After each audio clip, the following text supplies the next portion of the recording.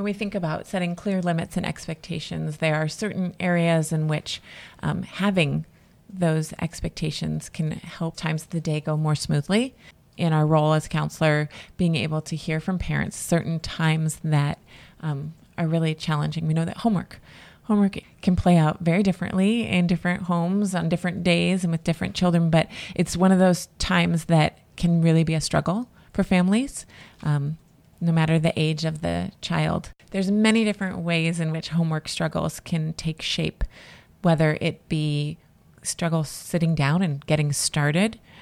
It might be an assignment or an activity taking too long, that a child reaches that frustration point, exhaustion point.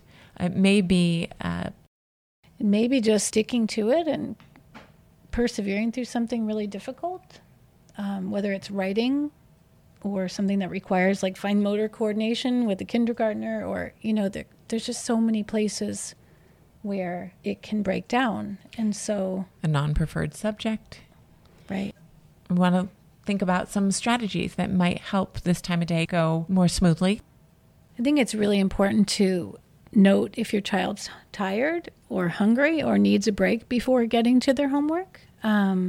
We forget that they've been at school all day trying to focus, and some kids actually need a little runaround break before they get started. And this is where your child really can help you determine what's going to work. If you kind of do it a couple of different ways, maybe one day you try letting them have their snack and run around for 10 or 15 minutes and then get down to homework, sort of see what happens and help them tell you what's happening for them, and then do it another way where you come home and get right to work. It's really sort of an experiment, I think. I think we think it has to be one certain way, and really the way it works for different families is kind of all over the place. Some kids do their homework while they're waiting for their karate lesson. Some kids need to go home and not be around other people. It just varies a lot. It's an important time to take basic needs into consideration. Do they need that downtime? Do they need a snack? Do they need to sit and cuddle with you before jumping back into the focus that it may take to read a book or to work through those math problems? Making sure that you're setting them up for success before diving into that homeschool time. And sometimes it's not just homework overall, it's that subject. So in middle school, it could be math is really tricky for that child, and they breeze through their other homework, but math brings up different challenges. And so it's important to look at not just homework overall, but what sorts of work are bringing up this, change in mood or frustration tolerance. And then I think it's important to think about if you need to reach out to the teacher, or in middle school, we help kids advocate for themselves and reach out to their teachers who might say, teacher might say, spend 15 minutes on your math today and it's taking you 30. Well, that's a great opportunity for your child to email the teacher and say, hey, you said spend this much time, I spent this much time, and I still don't understand. What can I do? So not thinking that your child has to be the one who solves it all, or you have to be the one. It's important to reach out for some support. So it can be really helpful to, if you've been having homework struggles, to sort of take a week and take some notes, so you can identify where it is breaking down, and ask your child when it is successful, like what just happened? You just got down and did your math homework. What's going on here? What makes today so different for you that you just got right to it? And you might be surprised what they say. Oh, my teacher made it a game today, or I'm just feeling like I got some sleep, or that snack I ate really helped me. Kids can make some connections that we sometimes forget to notice. Yeah, the lower school students, it may require you to assess what's going well for that certain homework session, what was set up in advance, maybe knowing that they are going to have dance class coming up later in the afternoon, and that helped your second grader focus and get it done because they're really looking forward to dance class. They may not be able to articulate it in the younger years. The older students can reflect more and be able to assess what might have helped support that homework time, or what might have made that more challenging. That makes me think of some tools that middle schoolers actually have, which is their planner and Keysnet, where they can check their homework. And sometimes, you know, if they have like a whiteboard in their room and they write down their tasks and they check them off with different colors, there's all kinds of ways to make that a more engaging process. And I think for older students, that's one of the ways to get buy-in as well. Yeah, having that specific space set up for older students, having them identify what space is going to work for them. Younger students as well, being able to have that, not just the clear time that is set out for homework, but also that space and having the materials and anything they might need there in order to avoid any potential hindrances from getting work done. And I think it's really important if you make a change, you know, as you are a scientist and looking at when it goes well, and you do make some changes, to give that change some time, not just keep making changes because one day it worked and one day it didn't, so now you're going to abandon it. It's important to have some stability and just give things some time, maybe a week, maybe longer than that. Yeah, when setting up routines, you have to give it an opportunity for things to really either take flight or crash and burn. To really, before you make that call and assess whether something's working or not, you've got to give it that full effort and stick with it. Maybe your child is the child who will not sit down, will not start homework. That's where the struggle begins, is even getting started. Some strategies, some ideas to help support that.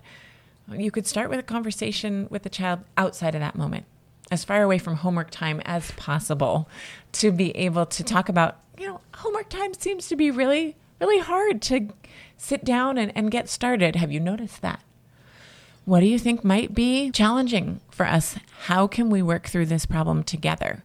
Being able to get their input and their ideas outside of the moment, outside of that panic moment, outside of that moment of exhaustion because it's been a long day, and work and think about how to set things up in those calm moments that are far from when they're being asked to focus on that homework.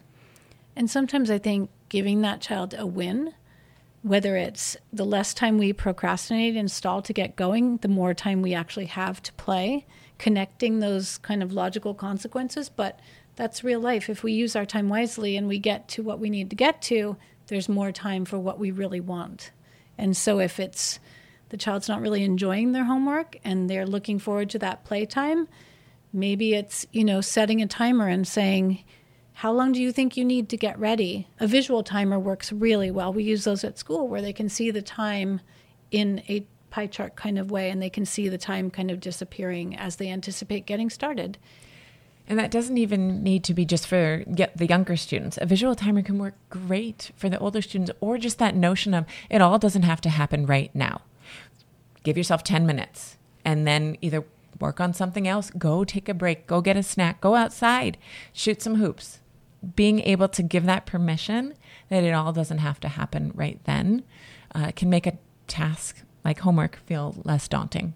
One of the benefits of using a timer is that kids don't often have a real grasp on the amount of time that elapses. So if you set a timer with them and say, how about 15 minutes? And you set that, they're going to grow to get a better sense of what that means, so that when that time is up, it's not an abrupt transition. And this can apply in so many different arenas of your schedule. So not just for homework, but for bedtime and other things. For small kids and even adolescents, sometimes that amount of time is perceived differently if it's my time in my video games or my time doing my homework. It's important as grown-ups for us to remember that what might take us 2 minutes to accomplish is going to be longer for a child to accomplish. So being able to set our expectations of how long it's going to take for a kid to accomplish a certain task is a really important piece to setting up a routine and an expectation. Being able to have that perspective of what that experience is going to be like through the eyes and hands and feet of a child. After having that conversation with your child about what's not working, being able to then use that scientific detective work to think about what strategies you can come up with to help things go successfully. So maybe they let you know, I just want to play. Okay, so thinking about being able to give some playtime and also understanding that then there's the flip side of that and getting done what it is that they need to get done. So being able to find the room, even 10 minutes of playtime, to have that timer, to have that audible noise of a timer going off be that indication that now it's time to shift gears, can at least help set up the routine and the expectation that you'll get your time, and then there'll be the time where you need to be responsible and take care of your requirements, whether it be homework, whether it be cleaning your room, having that conversation and that give and take so that the child knows that whatever it is that's important to them, whether it is having that time to play with their pet or having that time just to sit on the couch, that you respect that and you can honor that, but being able to then break it down that then there's also what's expected of them and their jobs that they need to do. And I think approaching it as an experiment and getting them on board with that, we're going to try this strategy of giving you these 10 minutes of playtime, and then you get to your homework, and then we're going to evaluate at the end of the week. How did that go? And we're going to take an approach that is observational and sort of not as subjective as it might be when we say, oh, we gave you that 10 minutes and then it didn't go well. And, we go down that rabbit hole because one time maybe it didn't work. So we engage all of us in really observing what happened when we do try something different. It's important to think about when you're going to reflect on when it goes well and when it doesn't go well. Maybe that day that you gave them those minutes for what they wanted to do, but it didn't go very well. I think it's important to time your conversation well. So maybe you have a family meeting at the end of the week when you look at each day and how it went. I don't think you have to fix it that very day when it didn't go perfectly, because your child at that point might be tired, might be hungry, you might be frustrated, and really looking at, is this a situation that needs immediate conversation, or can we take all this data and have a calm conversation? We're not in the throes of this challenge. I'm a big fan of making sure that you're not processing in an emotional moment with your child. Conversation of reflection is going to go over better if all parties are in a clear-headed space. And a lot of the times when we're flooded with emotion because we said we were going to do homework after 10 minutes of playtime and then that did not happen, is not the time to talk about that. That's going to be too emotionally charged for the parent and for the child, and not going to give you the opportunity to really reflect in an effective manner. And if you have good notes, you can go back to it later if you've taken a note of when it went well and when it didn't. I think if it doesn't go well, you might feel like you're losing your power and control of the situation. And it's a time to step back maybe and say, you know what, we're trying to figure this out. It's okay that it doesn't go perfectly. And control's not really what we're after. We're after success and things that go better. So if we can somehow be a team with our children and help them be part of the success. I think that as parents, we want to save face. And those times when things don't go well, the knee-jerk reaction is to pull that power card. And that can be something that needs to be maybe untrained as you're going through this process of really trying to figure out what's going to work best for your family, and being vulnerable and being honest and being able to say to your kid, that didn't work well. I'm going to have to think about how this can go better for both you and I. Mm-hmm. And feeling okay to leave it there and come back to it at another time. It's okay. It's okay. It lets your child know how you're feeling, mm-hmm. which is a really important model, mm-hmm. especially when things aren't going well. Mm-hmm. And I think it just sort of releases some of that pressure when you can say, I'm frustrated. I'm really wanting this to go better for us so we don't end up mad at each other for the rest of the evening. So I'm going to be thinking about this. I don't think you have to fix it in the moment to still have some power. I think you can be assured that with these regular conversations, your child will know you're working to the best of your ability to make it successful for both of you. I think it's tempting to use rewards and consequences as the way to try to have more control. And there are times when rewards can be useful because the child still hasn't gotten that intrinsic reward of doing their homework. And so if it takes something like, their favorite color Sharpie smiley face on their paper, or, something, I think rewards are best when they're related to the actual task and not some extrinsic thing that we're going to have ice cream every time we do our homework on time. That's going to set a very dangerous precedent, I think. The end goal is to have our children be intrinsically motivated to take care of their responsibilities. And sometimes that can get undermined by rewards. But there also are the children and the situations, especially at younger ages, where that's going to have a benefit, a short-term benefit. And being able to set up some of those routines on a short-term basis can be helpful. If you think about potty training and a sticker chart, then that's something that they're going to end up mastering. And you don't give your kid an M&M every time that they go to the bathroom by the time that they're in kindergarten. So thinking about how you can, if that's how you work best with your child to get a new behavior implemented, how you can make sure that you don't continue that, and that the reward is not why the child is continuing that behavior, but that the behavior is becoming part of how they function.